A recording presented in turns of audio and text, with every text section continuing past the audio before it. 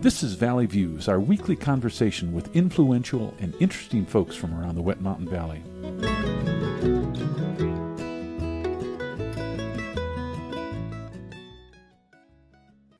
Today on Valley Views, we're pleased to be visiting with George Mowry, trustee of the town of Westcliff, and Caleb Patterson, town manager and building and zoning official. Today we're going to be talking about Jess Price Park. Gentlemen, welcome to the program. Thank you, Gary, for having us. We are looking forward to the interview. So, George, you've got a long history with this town. Remind the listeners out there. I do. It's kind of an interrupted history, but I moved here in 1971 and taught in the school and became very active in the community. Lived in Silvercliff, but had a store in Westcliff that is still there. And then in 1985, I left the valley and moved to first New Mexico and then Arizona, and then 4.5 years ago, moved back here. So I'm guessing over the years, things have changed a bit? I got much older, and the town also has changed, and I think at the time, the whole county was a little over 1,000 people. And so it was, I mean, it obviously grows during the summer, but it has gotten to be quite a bit bigger. Caleb, you're new in the valley. Where'd you come from? What's your history? How'd you find this place? Yeah, so I was serving as a reconnaissance marine in Okinawa, Japan for a couple of years. And before there, I lived in Colorado Springs. And as I was getting ready to get out of the military, I told my dad, I'm not going to go back to the Springs, so let's find some land. So we found this beautiful town, and right away I fell in love. And I applied for the position, and what do you know, here I am. Good deal. So let's talk a little bit about Jess Price Park. It's on Main Street in the 300 block, I believe. Yes, sir. Yes, correct. And George, Jess Price, for folks new, who is that? Jess Price was mayor of Westcliff, and after the old hotel burned down, he was instrumental in getting the funding to start a park. I don't know that history. The hotel was at the location of the Jess Price Park. Correct. Oh, okay. And it was pretty exciting. Everybody from both towns, Westcliff and Silvercliff, heard the sirens go off, and everybody was down watching the hotel, trying to keep the rest of that block from burning. Wow. Caleb, by my count, there's something like 7 parks in town. You're in charge of keeping those going, I suspect. I actually just recently appointed one of my employees to park supervisor to kind of help disseminate things. So there's a good fair deal of maintenance going on. So a lot of the times it's, fertilizing and watering, and then sometimes we'll have sprinkler lines break down. So it's kind of just, keeping on top of the maintenance as well as mowing during the summer times. Okay. So George, how does the town see the Jess Price Park being used going forward? Well, when you look at all of our parks, there's some very small, some fairly large. Jess Price Park is a park that everybody coming into town, residents and people from out of the county, see first. And so we really would like to make it into a very appealing and user-friendly area that people can have picnics, groups can come in and use the park, and just a real opening to the town of Westcliff. Now, I know the last few years the farmers market has used Jess Price Park, and this year the town said, we need to redo the park. It's gotten to a stage where we just need to kind of close it down and make it happen. So, George, as the town started to look at redoing the park, you went to a third party to put together a plan. I'm sure you gave them some criteria. How did that all play out? Yeah, unfortunately, over the years, the condition of the park has deteriorated somewhere, and we wanted to make it into, like I said, a focal point of the community. And so we gave a consultant come up with a plan, because some of the funding is coming from a federal grant, which is the American Rescue Fund, and other part is coming from the 1% sales tax that the town passed a couple of years ago. And this is earmarked for infrastructure. And so part of that's going to come from that. And so we did hire a firm to come up with the specifications for the remodeling of the park. I've had the opportunity to see those plans, which looked very cool, actually. There were 2 plans put together. Caleb, could you describe what the park's going to look like and how it'll be different from the current. Yeah. So, like you said, they gave us 2 plans. We honed in on one, and then we made some changes to that. Now, one of the biggest things that's going to be going in the park is, or at least one of the things that are going to grab your attention is, a gazebo, and then kind of a main plaza area in the middle, to where we have maybe some stone benches looking at this gazebo. And really, we just wanted to streamline the walkability of the park, and as well as put more planters there to really beautify the park. As George said, this is going to be one of the first things people see when they come into town, and we really just want to put all attention to there. So when people are going down into Main Street, getting a coffee, getting a sandwich, they can come down at the park and enjoy its beauty. George, what strikes you about the new plans? Well, when we're looking at the area, it is not a huge area. And as we know, there was a little controversy in town about groups using it, especially the farmers market, which we absolutely want to get back into the park. They've done a great job of where they are right now. I think, like Caleb said, the gazebo is going to be able to have music. I mean, not a huge thing, but we want to make it into a really accessible. If somebody wants to go up and use it for picnics, the benches will be great. And so we just want to make it really user-friendly, so tourists and residents will be able to really enjoy it. Caleb, what's the time framework for all of this? Do you currently have it out for bid? No, so we just got the designs done, and the next thing coming up is going to be construction documents. That should take about 2 to 3 months, and then after that we can start to put it out to bid. And that bid process might take up actually to early spring, and really that's just kind of getting timing done to be able to just start construction in late spring, where the weather's a little bit warmer. So that's kind of our timeline. Do you think you can finish it in a season? We sure hope so. As long as the funds are there. Now, like I said, we have to get these construction documents to kind of see where we're at with our budget. But if we're in budget and if we've got the right guy, then I don't see any problem with getting it done in that year. Okay, so 2024 looks like the construction time.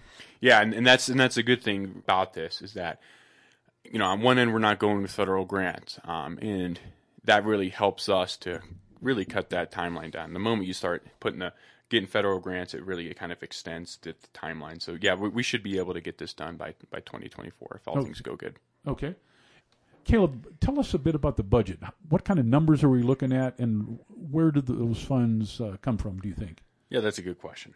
We got right around the ballpark of $300,000, and this is before our construction documents come up. So we have that's kind of a rough estimate they gave us, and we're going to kind of fine-tune that when we get these construction documents back. Half of this money is going to be coming from the ARPA fund, which was kind of a COVID relief that we haven't used yet. And, I'm kind of glad that we're using it now because we could use the money to get something done pretty quickly. The other half is going to be from the taxpayer-approved 1% for capital improvements. Now, that is it's a really good program, and it's what we've been doing so far for chip sealing the roads, and we're going to take some of that money and use it for the park. Okay. George, were you able to get input from the community members when looking at these plans? Yes, we do have a park committee, and we have 2 members from the community that have been very, very helpful, and we invite more citizen participation. All of our meetings are very open, and at the very beginning, we asked people what they thought should be happening with our parks, and that was very valuable information. George, you've been a trustee for some time now. What are some of the town's successes from your standpoint? Well, I think, as Caleb said, the chip and seal on the roads. I mean, the roads are in better condition than they have been in a long, long time. And we have also done the safe routes for schools, and that was a long process. Involved Silver Cliff and West Cliff, but we've done a lot there. Yeah, I'd also just like to say that we could have gotten some more done this year, but unfortunately we had to cover Adams Pondville, so that took a good amount of our first couple of months of the year. So with with that negative side of it, we've definitely been able to move forward and still develop and help the town as best as we could. Mm-hmm. And we might just add one thing about the pond filling. This was something that we were told we had to do. Mm-hmm. This was not anything that we wanted to do. Yep. Okay. Thinking about the parks, there was a major plan that was put together for the town of Westcliff a couple of years ago. How does this Jess Price fit into that? It's just one key of it, one part of it. We are hoping to get grants or other sources of funding for some of the other parks. We know that especially Memorial Park needs some updating. We need some crosswalks between Hermit and Memorial Park. We're trying to make all the parks as safe as we can be for the people that use them, as well as beautifying them. Okay. George, what do you see for the town in 2023? What's on the horizon for folks? Beyond the events that are ongoing now, boy, the last couple of weeks, there's been a major number of events, and they're going to continue all summer. But Caleb has done a great job directing the redoing of the streets. The parks are being well maintained, and a lot of this in 2023 is to lay the groundwork for some major projects that we hope to get done in 2024 and centered around especially Jess Price Park. Okay. And Caleb, 2023, what does that hold for your crew? You know, one of the first things I kind of wanted to do with the approval with the board was get the line striping done in town. And obviously that hasn't been done yet. I had that plan in March, and the gentleman who was supposed to do it had some problems with his vehicles, so that's been held off for the meantime. But I still plan on getting that done this year. So I apologize for that. This year's just kind of like any other, but every single year we kind of strive to help out each citizen as much as we can. You know, for example, I've had a gentleman named Christopher who owns a laundromat in town. You know, he had some potholes on North 7th, so that is something we geared ourselves to try to complete that, and so that'll be getting done this month. Previously, we've fixed up the tennis courts, and as well as I got in contact with the owner from Tumbleweed and tried to clean up her alley for grading. So, you know, we try to help the citizens as much as we can. So whatever we got going on this year is, you know, whatever the board directs us, but as well as, you know, if I have citizen outreach, I try to, you know, help out as much as I can. So that's kind of what we got going on. That sounds good. George, the town meetings are open to anyone. When are they normally held? They are absolutely available to anybody that wants to come, and we really value the input. They are the third Tuesday of the month at 5:30 up at the town hall. Okay. And who makes the town run? The trustees, the staff? I would say both. We are incredibly fortunate in having a wonderful staff that is very, very into problem solving and listening to all the citizens of the town and trying to come up with a solution. We really are trying to compromise on all sorts of things, and we have a very, very competent staff. And I think that anybody that goes to town hall with a problem will be very impressed with how friendly and helpful the staff is. And the radio station is planning to hold 6 concerts at Summit Park, which is attached to Bluff Park there, which is part of the town.